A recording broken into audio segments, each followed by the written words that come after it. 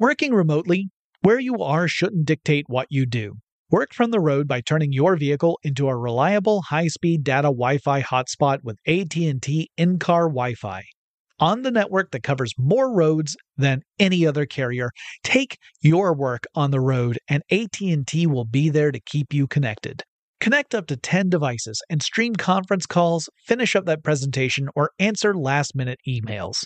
Why wait? Go to att.com/in-car Wi-Fi today for free trial eligibility.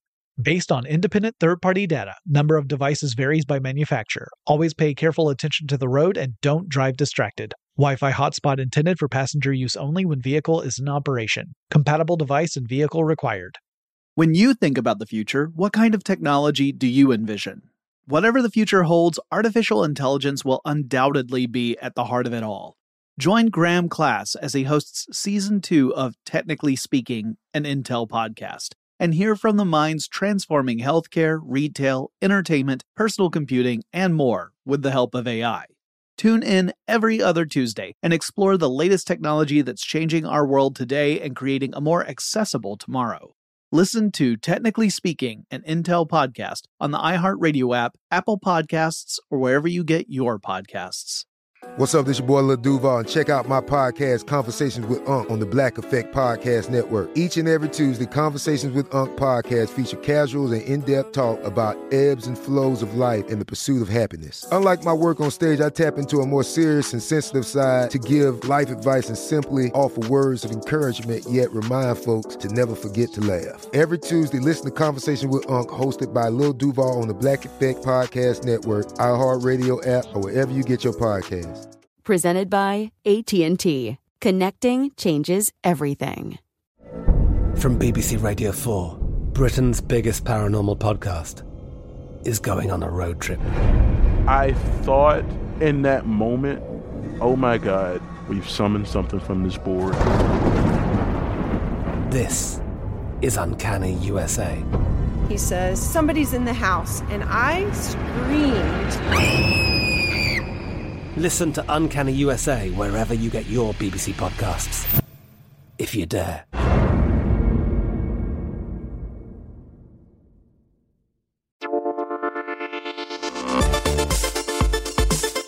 Welcome to Tech Stuff, a production from iHeartRadio. Hey there, and welcome to Tech Stuff. I'm your host, Jonathan Strickland. I'm an executive producer with iHeartRadio, and how the tech are you? We are continuing our series of episodes about the history of social networks. This one will be the fourth one in that series. So, in our first episode, we covered some of the really early examples of social networks like 6degrees.com and High5. In episode 2, we talked about how MySpace became the dominant player in social networks until Facebook swept up from behind and overtook it. And then in the third episode, we talked about Google's early attempt at a social network, aka Orkut. And we also talked about Bebo. And I covered some networks that are related to social networks, but maybe not a full social network on their own, like YouTube and Reddit. And just as a reminder, I am tackling these kind of one network at a time. So while the episodes are organized chronologically in regards to when these networks were founded, I'm not going like year by year. This isn't like, and now we're covering 2010 to 2014, because you would have to jump back and forth across so many different stories. It would be impossible to keep them all sorted. It would be madness or Sparta or, one of those two. Anyway, we're up to 2006, and that year would see the birth of a microblogging service that would be founded early on and then launch publicly in the summer. And this microblogging service would end up taking advantage of the technology of things like short messaging system, that kind of thing. And I am, of course, talking about Jaiku. Gotcha, didn't I? Maybe. Anyway, it might have sounded like I was talking about Twitter, being founded in 2006 and launching publicly in that summer. But technically, a couple of engineers in Finland founded Jaiku 1 month before Twitter would emerge. As to who was working on what first, I don't know, but they weren't aware of each other at the time. They couldn't have been, because Twitter was not a publicly known entity yet. The Finnish team built their tool with a specific phone operating system in mind, the Symbian operating system, specifically on the Nokia S60 platform. Now, keep in mind, 2006 is still a year before the iPhone would launch, and while smartphones would take time to get some traction here in the US, over in Finland, Nokia and the Symbian OS already had a leg up. Jaiku's creators figured that young people were starting to do this crazy thing called texting, and they'd also taken up the practice of journaling online using blogs, so why not combine the two and build an application that would allow for really concise blog posts, microblogging, in other words. And it would work on mobile devices so that you could post your thoughts right when you had them and maybe have no filter. Many of the same concepts that Twitter would embrace were also present in Jaiku. Now, there was also a web-based component, so you could go to the Jaiku webpage and access your account there rather than using the phone interface if you preferred. And I suspect that because the service launched overseas, it didn't really get as much attention here in the United States as Twitter would. Also, the engineers would later say that the S60 platform was, quote, impossible to develop for, end quote. It did still gain attention, however, and the folks who heard about Jaiku got into it pretty quickly and used it a lot. And while the team had been hoping for this kind of success, the rapid adoption created some new challenges for the small group of engineers, because now they had to figure out how to scale the service to meet demand, and they were having lots of performance issues as a result because it's expensive. It's something that's really hard for a small team to do. And it soon became clear that they were going to be completely overwhelmed, and that's what, when something that appeared to be a lifeline showed up, in the long run, it wasn't a lifeline, but at the time it seemed that way. So in late 2007, Google bought Jaiku, perhaps sensing that maybe the company Google could push Jaiku to greater heights and challenge the now trendy Twitter, which we will talk about in a second, because by 2007, Twitter was quite the phenomenon. Now, unfortunately, the same thing happened with Jaiku that we've seen happen in countless other examples of Google-acquired companies and services. Google didn't really know how to promote Jaiku or to develop Jaiku, and it failed to gain any real traction while Twitter continued to grow in popularity. In 2009, Google decided to stop actively developing Jaiku as a company, but turned it into an open source project. But even that move only kept Jaiku around for a couple more years. In 2011, Google announced it was going to kill off Jaiku at the start of the following year, and in January 2012, Jaiku gasped its last breaths and then was heard no more, as was predicted by the Mayan long count calendar. Yes, that's what the 2012 stuff was all. No, not really. I'm being facetious, obviously. But yeah, it was gone. Jaiku did not stand the test of time.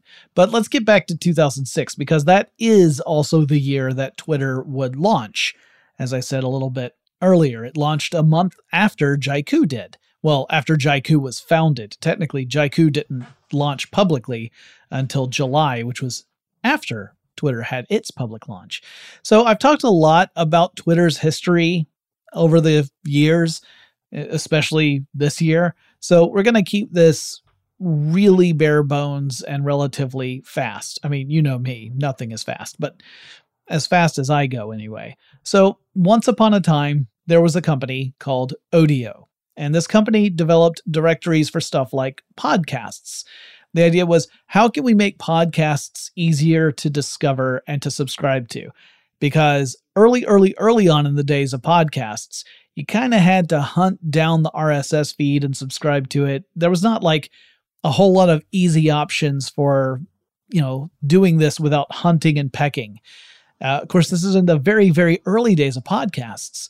Now, the brief story of Odeo is a pretty interesting one. It's complete with drama around who started the company versus who got, the credit for being a founder and lots of things like that, but that's for another time. But by 2006, Odeo was struggling to be relevant. The main problem was that shortly after Odeo became a thing, Apple began to support podcasts and incorporate podcast subscriptions into iTunes. And, we even call them podcasts because of the Apple iPod. That kind of gives you an idea of how dominant Apple was in the space and still is to a great extent. So Odeo quickly found itself looking for ways to keep investors on board because the company was really struggling with its main product. Now, a side project in Odeo was also developing. This project was to create a messaging service that would let one person post a short message via SMS or short messaging service to their own timeline of posts. And it would also send it out to their contacts or followers. And it became a form of microblogging, journaling in very short 140-character messages.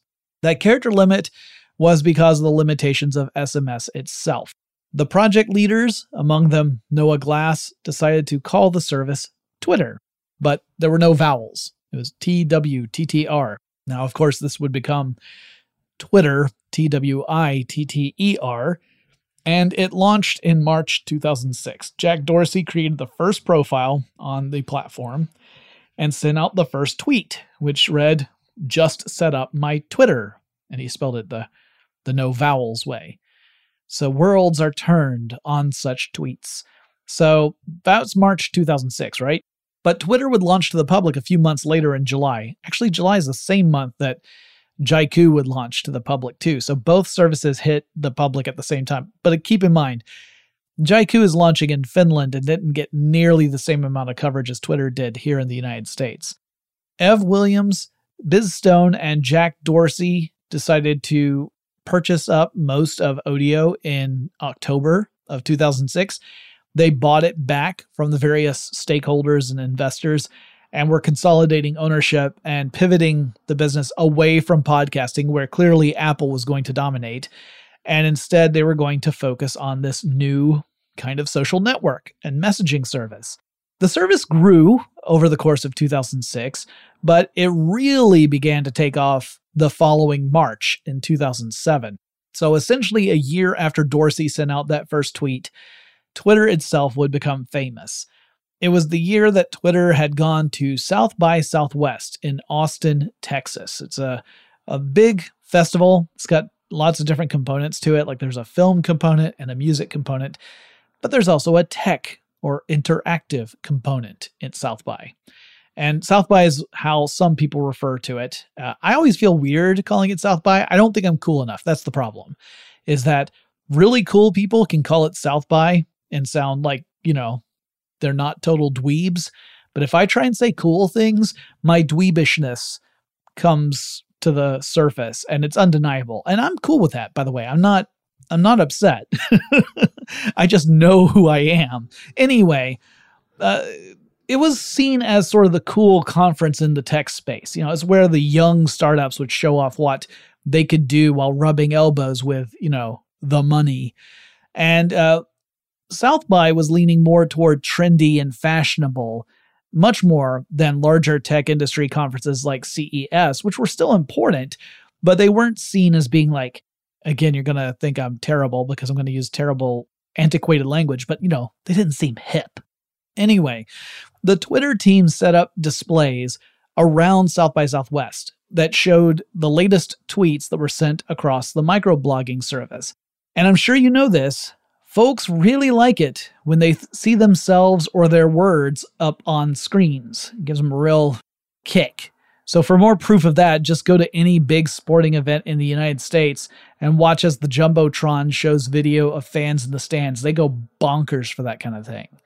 So Twitter was declared the best startup at South by Southwest, and thousands of people signed on. Moreover, the people who attend South by Southwest tend to fall into the category of influencer.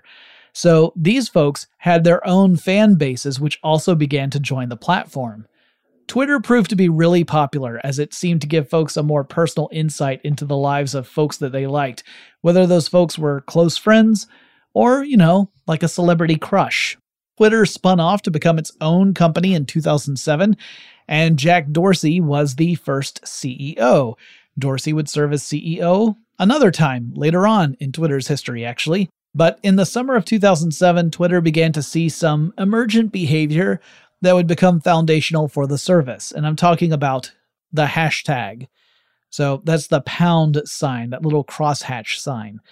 The hashtag, when used in front of a name or a keyword, would make it easier to search Twitter for that specific topic to see what folks were saying about it, because Twitter wasn't really designed to make large conversations a possibility, right? Like, it's hard to participate in a conversation on Twitter beyond a back and forth with just two people.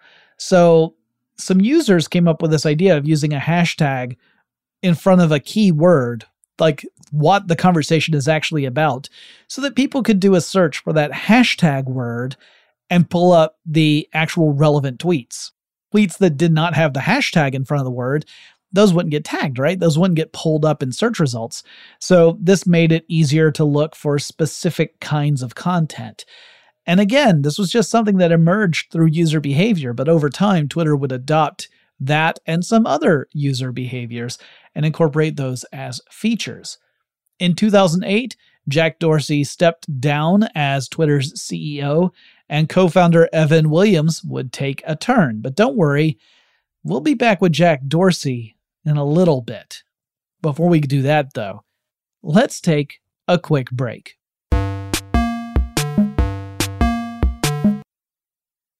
Working remotely, where you are shouldn't dictate what you do.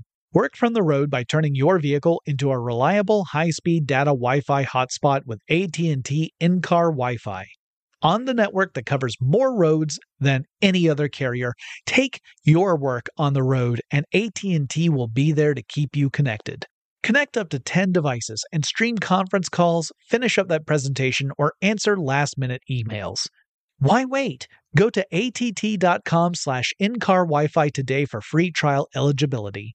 Based on independent third-party data, number of devices varies by manufacturer. Always pay careful attention to the road and don't drive distracted. Wi-Fi hotspot intended for passenger use only when vehicle is in operation. Compatible device and vehicle required.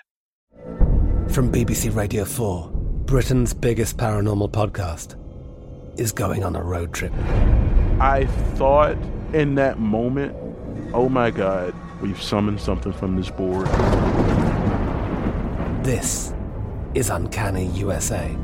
He says, somebody's in the house, and I screamed. Listen to Uncanny USA wherever you get your BBC podcasts, if you dare.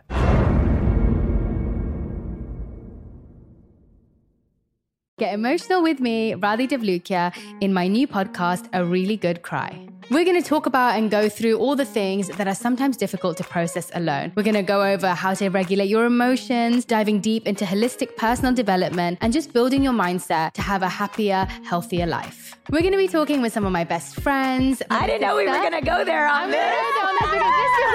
People that I admire. When we say listen to your body, really tune into what's going on. Authors of books that have changed my life. Now you're talking about sympathy, which is different than empathy, right? And basically have conversations that can help us get through this crazy thing we call life. I already believe in myself. I already see myself. And so when people give me an opportunity, I'm just like, oh, great, you see me too. We'll laugh together, we'll cry together, and find a way through all of our emotions. Never forget, it's okay to cry, as long as you make it a really good one. Listen to A Really Good Cry with Radhi Devlukia on the iHeartRadio app, Apple Podcasts, or wherever you get your podcasts.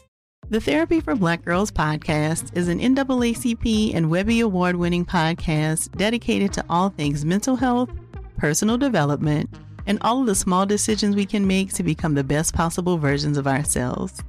Here, we have the conversations that help Black women decipher how their past inform who they are today and use that information to decide who they want to be moving forward. We chat about things like how to establish routines that center self-care, what burnout looks and feels like, and defining what aspects of our lives are making us happy and what parts are holding us back. I'm your host, Dr. Joy Harden Bradford, a licensed psychologist in Atlanta, Georgia, and I can't wait for you to join the conversation every Wednesday. Listen to the Therapy for Black Girls podcast on the iHeartRadio app, Apple Podcasts, or wherever you get your podcasts. Take good care, and we'll see you there.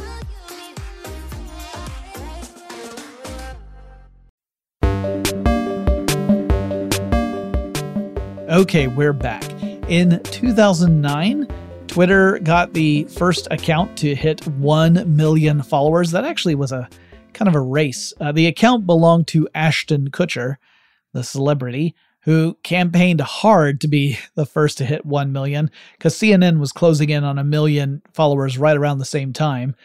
These days, you can find lots of accounts that have many millions of followers. But keep in mind, this event where we hit the first 1 million followed account was in 2009. It was just a few years after launch.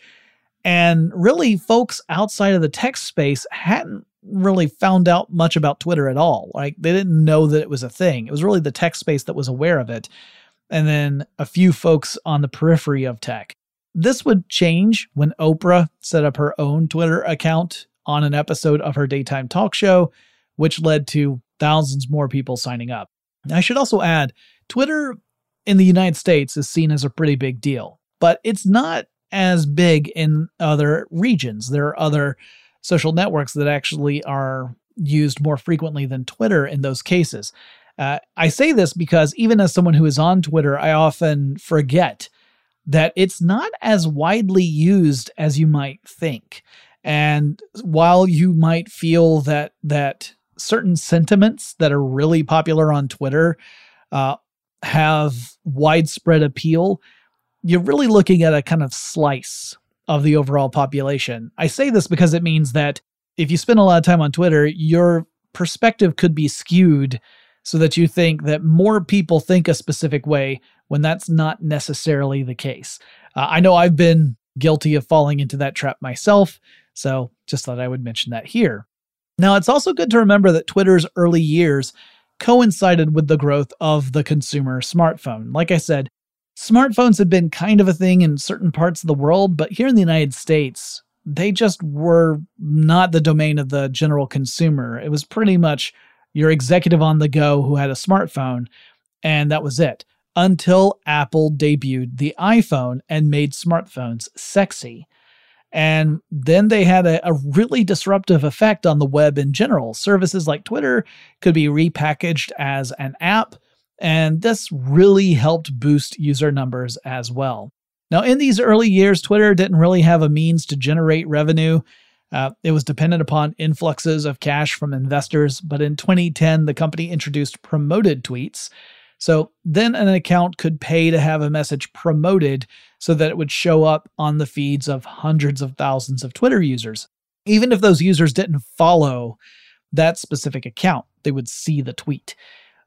We started seeing more brands engage with Twitter as a way to promote themselves and their products, as well as to interact with customers. And we also saw the beginning of folks using Twitter as a way to fast-track issues to get them resolved with customer service of various companies. I saw so many tweets directed at airlines.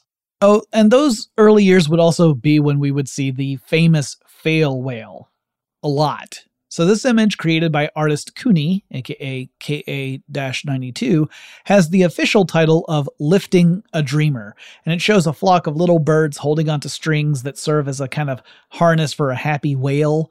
This was the image that greeted users when Twitter's services were kaput, which happened frequently enough that if you were using Twitter back in those days, you undoubtedly saw the fail whale at some point or another. Twitter users would sometimes push Twitter beyond capacity, particularly during really popular live events where everyone was trying to give their hot take on what was going on at the same time. In 2010, Evan Williams stepped down as CEO in order to focus more on product development. He would leave the company, several years later. He actually completely divorced himself from Twitter by 2017. So in his place, Dick Costolo became the new CEO. In 2013, Twitter would transition from being a private company to a publicly traded one. And so it held its IPO, or initial public offering, on in November of 2013. I don't have the specific date in front of me, but not everything was going super smoothly for Twitter, even as it was making this transition. For one thing, the platform was starting to get a reputation for abusive users. People were complaining that Twitter failed to handle abuse properly. Like it wasn't responding quickly enough. In fact, a little bit later, it got so bad that the CEO copped to it in an internal memo. Costello said that Twitter had failed to handle trolls and abuse, and as a result had lost users in the process. Now, this was around the time of Gamergate, which was really a harassment campaign conducted mainly online, but also in other ways. And while Twitter would see quite a bit of action during Gamergate, the real battles were being fought elsewhere online and in the real world. But lots of folks in the gaming industry, particularly women who dared to be so bold as to work professionally in the field, found themselves the targets of abuse. In the summer of 2015, Dick Costolo stepped down as CEO, and hey, Jack Dorsey came back as CEO. The first CEO of Twitter, one of the co-founders. And Dorsey remained in charge of Twitter until the fall of 2021, when he would resign and the former CTO, Parag Agrawal, would take over. And Agrawal would lead the company until a certain tech billionaire would really shake things up. That tech billionaire was, of course, Elon Musk. He made waves in the spring of 2022, though it feels like it was an eternity ago at this point, by announcing his intention to acquire Twitter. First, he purchased a significant percentage of shares in the company. Then he declined an invitation to join the company's board of directors because he learned that if he did that, it would prevent him from being able to acquire even more stake in the company. Then he said he wanted to buy the company, and he started going about to secure the funding for it. Then Musk reconsidered and decided he wanted out of the deal, but at that point he had already committed to it. There was no easy way to back out. Twitter went to court to force Musk to go through with the acquisition. Buy us. Gosh darn it, you're legally bound to. And finally, in the fall of 2022, Musk actually did purchase Twitter. Then Musk fired all the leadership at Twitter and half of the employees. Then another quarter of the employees left the company. And that's kind of where Twitter is today. Musk is aiming to transform Twitter into what he calls Twitter 2.0. And obviously that is a super fast, super high level treatment of Twitter. We could talk about so much more, but honestly, we kind of have, particularly throughout this year. So I thought I would leave this here for now, but if people want me to do an honest to goodness deep dive on the history, the evolution, the influence of Twitter, let me know. And I guess I can do that. But that's almost a mini series on its own, because it's just Twitter, while its reach is not as big as the way a lot of people think, has been incredibly important, particularly here in the United States, but also in other parts of the world, like in Egypt. But we'll save that for some other time if y'all want me to talk more about it. Some of you are probably sick of hearing about Twitter. So, hey, why don't we talk about something else? So that same year that Twitter and Jaiku launched in 2006 saw the launch of yet another social networking / microblogging site. But this one was called Tumblr. It launched in private beta toward the end of 2006. It would become a publicly accessible social network the following year in 2007. David Karp, who turned 20 in 2006, anyway, he was behind Tumblr. He had already established himself as a web developer and tech enthusiast by then. When I looked into his background, because I really didn't know much about David Karp. I didn't know much about Tumblr, apart from being somewhat familiar with it as a platform. When I looked into his background, I was just so astonished and humbled, because holy cow, this guy, by the time he was 20, had accomplished so much. So he creates this site along with Marco Arment. I don't mean to diminish Marco's contributions. And the whole idea was to give a place where users could create profiles and write what were called Tumble logs. So these are short-form blogs, sometimes longer than tweets, but shorter than what you would typically find in a regular blog. And Tumblr gave tools to users to let them incorporate all kinds of multimedia stuff, like photos and audio clips and videos, and even things like chat logs. You could just post those directly into a Tumblr feed right from the user interface. So it was really streamlining that process so that you could create a really engaging and interesting Tumblr log about whatever it is that you wanted to write about. Maybe it's a journal about your own experiences, maybe it's about something you really are passionate about, whatever the case may be. So users had a few options when it came to designing the look of their feed. They had a lot of default options, or they could actually shell out some real-world money to purchase a pre-made theme from Tumblr, kind of like a premier theme. And like Twitter, Tumblr let users follow accounts that they found interesting so that each user had a curated experience based upon their own preferences. Now, one thing was very different with Tumblr, and that was that Tumblr posts didn't feature a comment section. So you could not comment on someone else's post. Karp had seen how comments could become a breeding ground for abuse, and he really wanted to avoid that. So users were not given the option to comment on posts. Alternatively, however, they could choose to reblog someone else's post. And in the reblog, they could include their own commentary. So while you might not be able to leave a comment on one of my posts and write, "You're a jerk face," you could reblog one of my posts and write, "This guy is a jerk face," as your commentary. That would work. Words can hurt. Tumblr's emphasis on multimedia really kind of set it apart from other platforms at the time, and it became a place where fandoms would coalesce around various pieces of pop culture. Very active communities around fan fiction and fan theory and things that are in that realm. Like, really, when you use the word fan, it's short for fanatic. Fanaticism really was playing out on Tumblr. You would see like entire communities grow up around specific theories and wish fulfillment for certain characters in pop culture to get together, that kind of thing.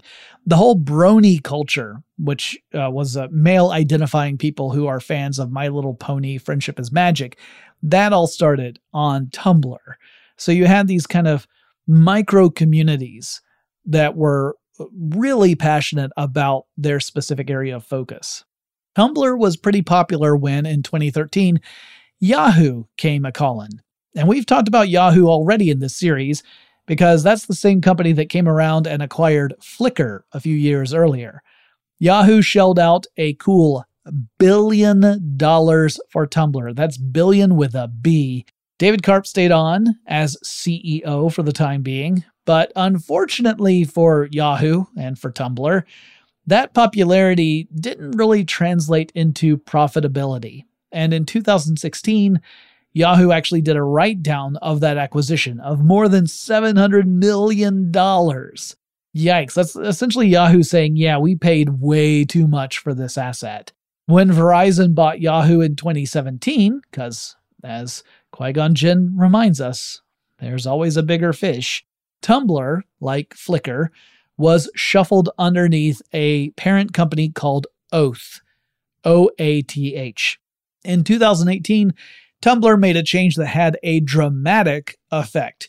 See, I talked about fandoms and stuff, but one thing I did not mention is that Tumblr was also a really popular site for posting material of a more adult nature. Whether it was fan fiction, illustrations, photographs, videos, some users relied on Tumblr to share material that was a bit too hot for Oath. So Tumblr would make a change that would have an enormous impact on the site and its followers. But before we get into that, let's take another quick break.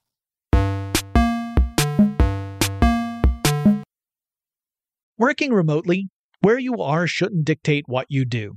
Work from the road by turning your vehicle into a reliable high-speed data Wi-Fi hotspot with AT&T in-car Wi-Fi. On the network that covers more roads than any other carrier, take your work on the road and AT&T will be there to keep you connected. Connect up to 10 devices and stream conference calls, finish up that presentation, or answer last-minute emails. Why wait? Go to att.com/in-car Wi-Fi today for free trial eligibility. Based on independent third-party data, number of devices varies by manufacturer. Always pay careful attention to the road and don't drive distracted. Wi-Fi hotspot intended for passenger use only when vehicle is in operation. Compatible device and vehicle required. From BBC Radio 4, Britain's biggest paranormal podcast is going on a road trip. I thought in that moment, oh my God, we've summoned something from this board. This is Uncanny USA. He says, somebody's in the house, and I screamed. Listen to Uncanny USA wherever you get your BBC podcasts, if you dare.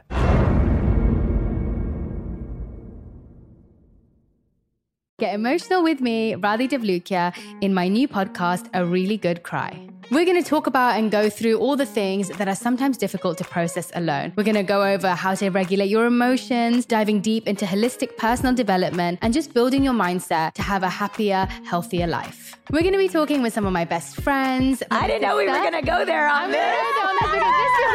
People that I admire. When we say listen to your body, really tune into what's going on. Authors of books that have changed my life. Now you're talking about sympathy, which is different than empathy, right? And basically have conversations that can help us get through this crazy thing we call life. I already believe in myself. I already see myself. And so when people give me an opportunity, I'm just like, oh, great, you see me too. We'll laugh together, we'll cry together, and find a way through all of our emotions. Never forget, it's okay to cry, as long as you make it a really good one. Listen to A Really Good Cry with Radhi Devlukia on the iHeartRadio app, Apple Podcasts, or wherever you get your podcasts.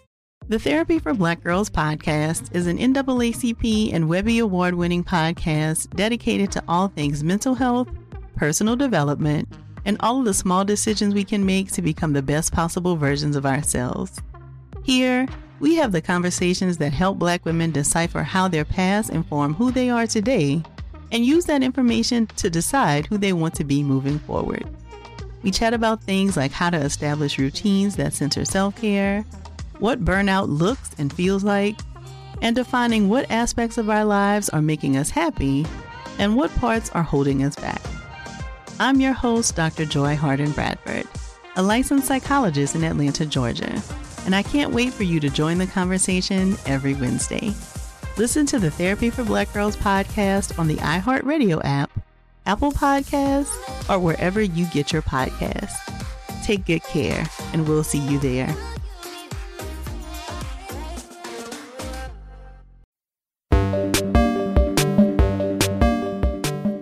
Okay, so I'm sure all of you could at least guess where this was going if you didn't know already. Tumblr, when faced with this issue of adult content proliferating across the site, which, by the way, made it very hard to work with advertisers, right? Because advertisers don't want their ads showing up next to illustrations that depict erotic liaisons between Captain Kirk and Darth Vader or whatever.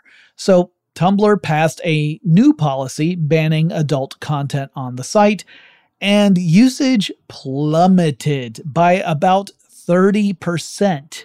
That's a lot.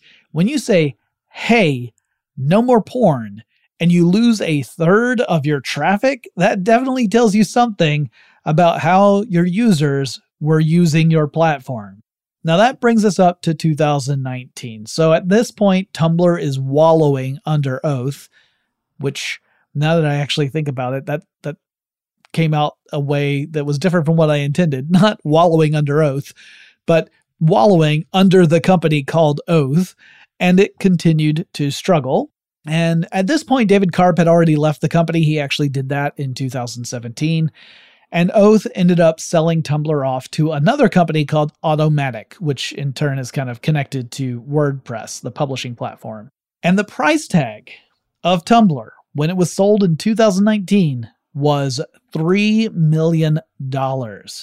Y'all, if you've been following this series, you know, like, there have been some notable cases where companies were bought for massive amounts and sold for a tiny percentage afterwards. Like MySpace was something like $580 million that News Corp bought it for and then sold it for like $35 million. And, you know, we've had other examples where something was bought for like $900 million and then sold for $10 million. But this was bought for $1 billion and then sold off for $3 million. Yikes. Huge drop in value. But importantly, Tumblr did not die. It also didn't change that much. Leadership decided to really focus on how Tumblr allows users to choose how they post and how they consume content. And users began to return to the platform, though there's still a ban on adult content there, so not all of them did. Now, something else that sets Tumblr apart from its competitors is that the site follows a chronological ordering system for posts, with the most recent posts being at the top. You do not get an algorithm shuffling everything around so that you see what the algorithm thinks will keep you there longer. That is different from Twitter. It's different from Facebook. And you might notice, if you've ever been on Facebook or Twitter, that the posts you're looking at are all out of order chronologically.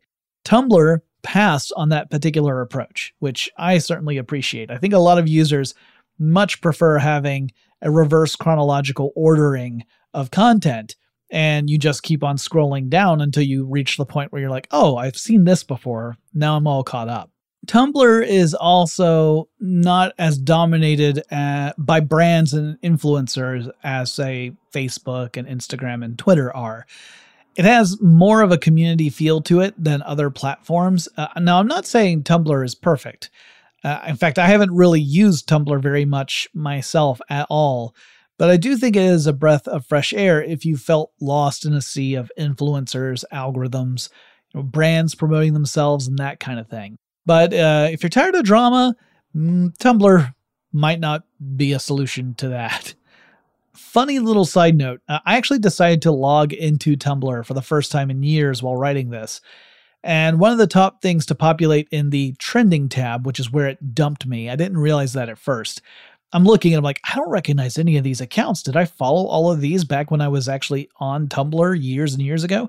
But one of the things I saw was a post about safety tips for new witches, which I thought was funny. Several of my friends consider themselves to be witches. That actually really tickled me to see this. I was like, does Tumblr know who my friends are? But then I realized, oh no, I'm in the trending tab. Once I popped over to the For You tab, the posts were fewer and further between, and they were all very techy. So I was like, oh, okay, no, this is where I left off. All right, next up, we've got a company created by some ex-Googlers. So Brett Taylor and Jim Norris had worked on Google Maps before they struck out on their own to work on their own idea at a venture capital firm called Benchmark Capital, which had its own kind of incubator program. So their idea was to bring together in one place all the different social network activity of a single user so that you could catch up on a person's activities no matter where they were posting. Two other ex-Googlers, Sanjeev Singh and Paul Buchheit, whose name I'm sure I have completely mispronounced, so I apologize for that. They helped build Gmail back in the day. Well, they ended up joining on this project as well, and the tool became FriendFeed. It could aggregate social network activity across more than 20 different platforms when it launched, and even more as time went on. So that included stuff like Facebook and Twitter, but it also included stuff like Netflix and YouTube and Last.fm and Reddit and things like that nature.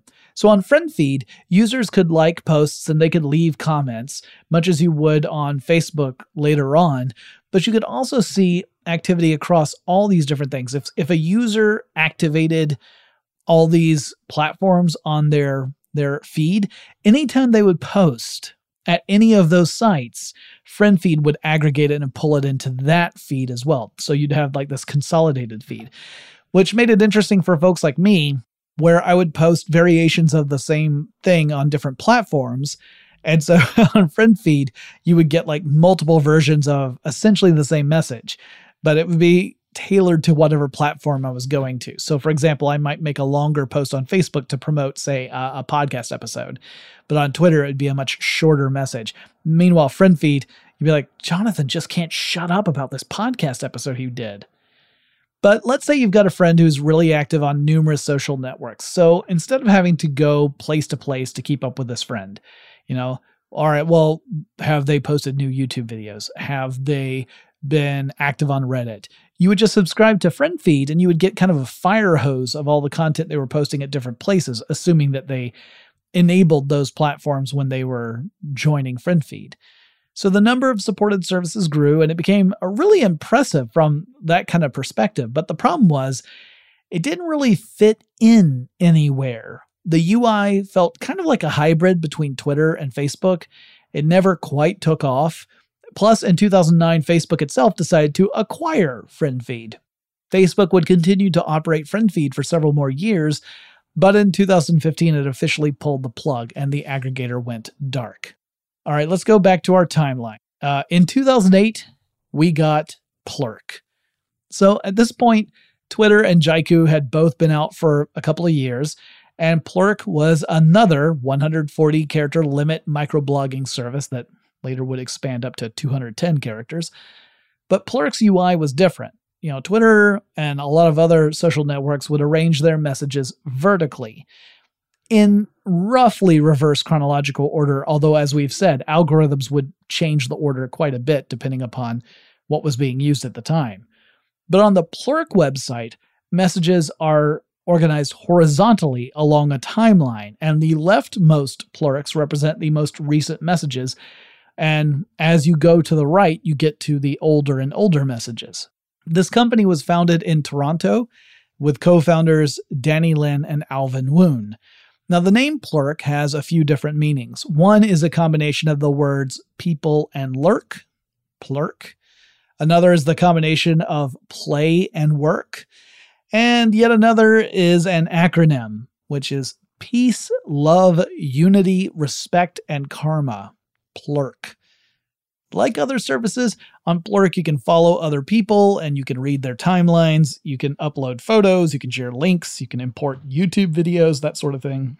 For a while, Plurk had something called qualifiers, which was sort of like a menu of words that would let you quickly use those words to make a message. So you could use a word like loves or hates or likes or wishes, and you could do this to craft a message.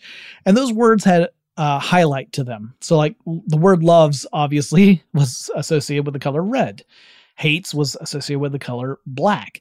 So you would very quickly be able to just glance at a message and you would see one of these highlighted words and you think, oh, I get the gist. Jonathan's mad about something. Again, I'm not even going to bother reading this, which I think was a very useful tool for people who followed me.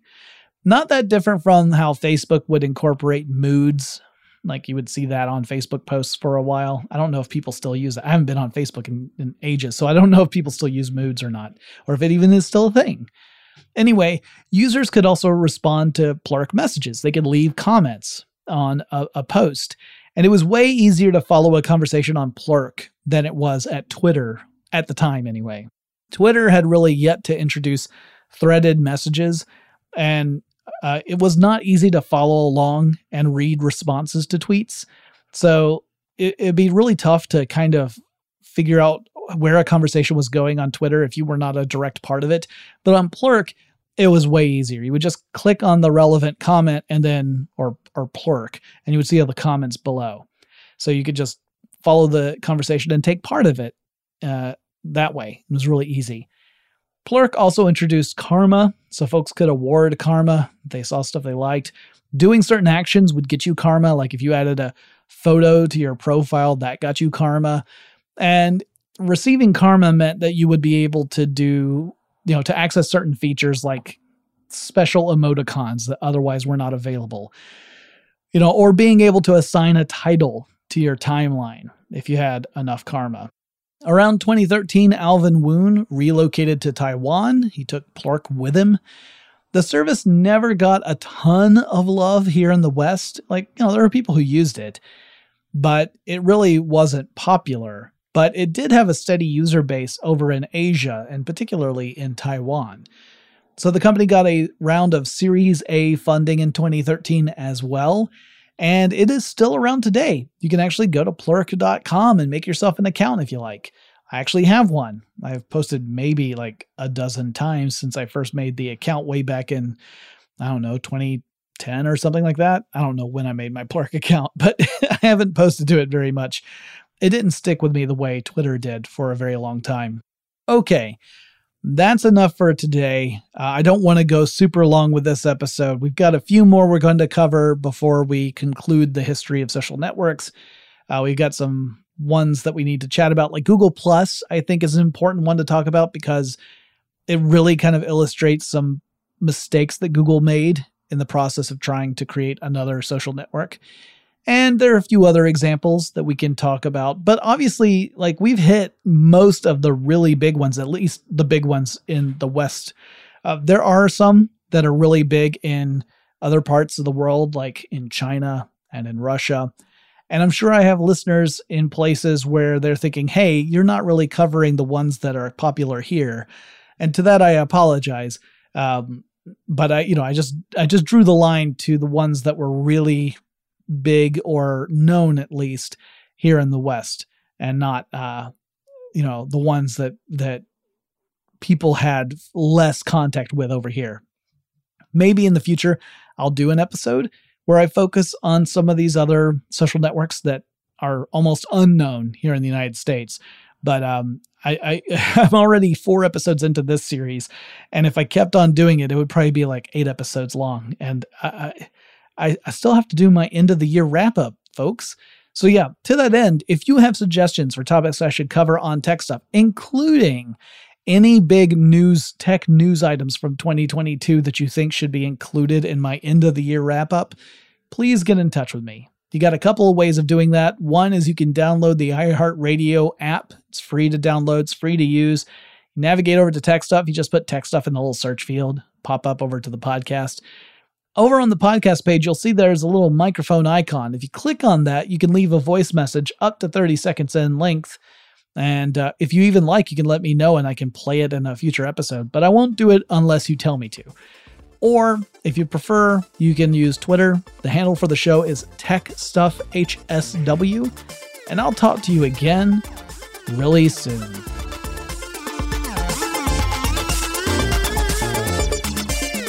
Tech Stuff is an iHeartRadio production. For more podcasts from iHeartRadio, visit the iHeartRadio app, Apple Podcasts, or wherever you listen to your favorite shows.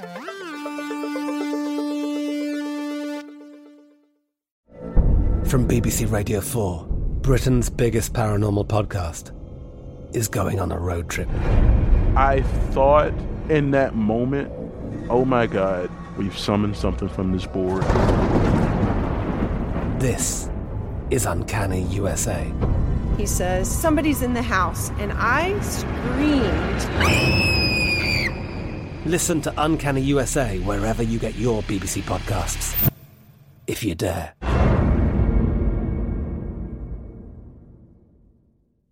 Get emotional with me, Radhi Devlukia, in my new podcast, A Really Good Cry. We're going to be talking with some of my best friends. I didn't know we were going to go there on this. People that I admire. When we say listen to your body, really tune into what's going on. Authors of books that have changed my life. Now you're talking about sympathy, which is different than empathy, right? Never forget, it's okay to cry as long as you make it a really good one. Listen to A Really Good Cry with Radhi Devlukia on the iHeartRadio app, Apple Podcasts, or wherever you get your podcasts. It's brand new, Season 2. I'm Marissa Thalberg. And I'm Stephen Wolf Pereira. And we're excited to be back having bigger, bolder, and always real conversations. Straight from the C-suite front lines of marketing, media, and more. We have great friends joining from people you may know, like Wilmer Valderrama and Bobby Burke. And people you'll want to know. So grab a coffee or, hey, even an Aperol Spritz and come join us on America's #1 podcast network, iHeart. Listen to brand new on the iHeartRadio app, Apple Podcasts, or wherever you get your podcasts.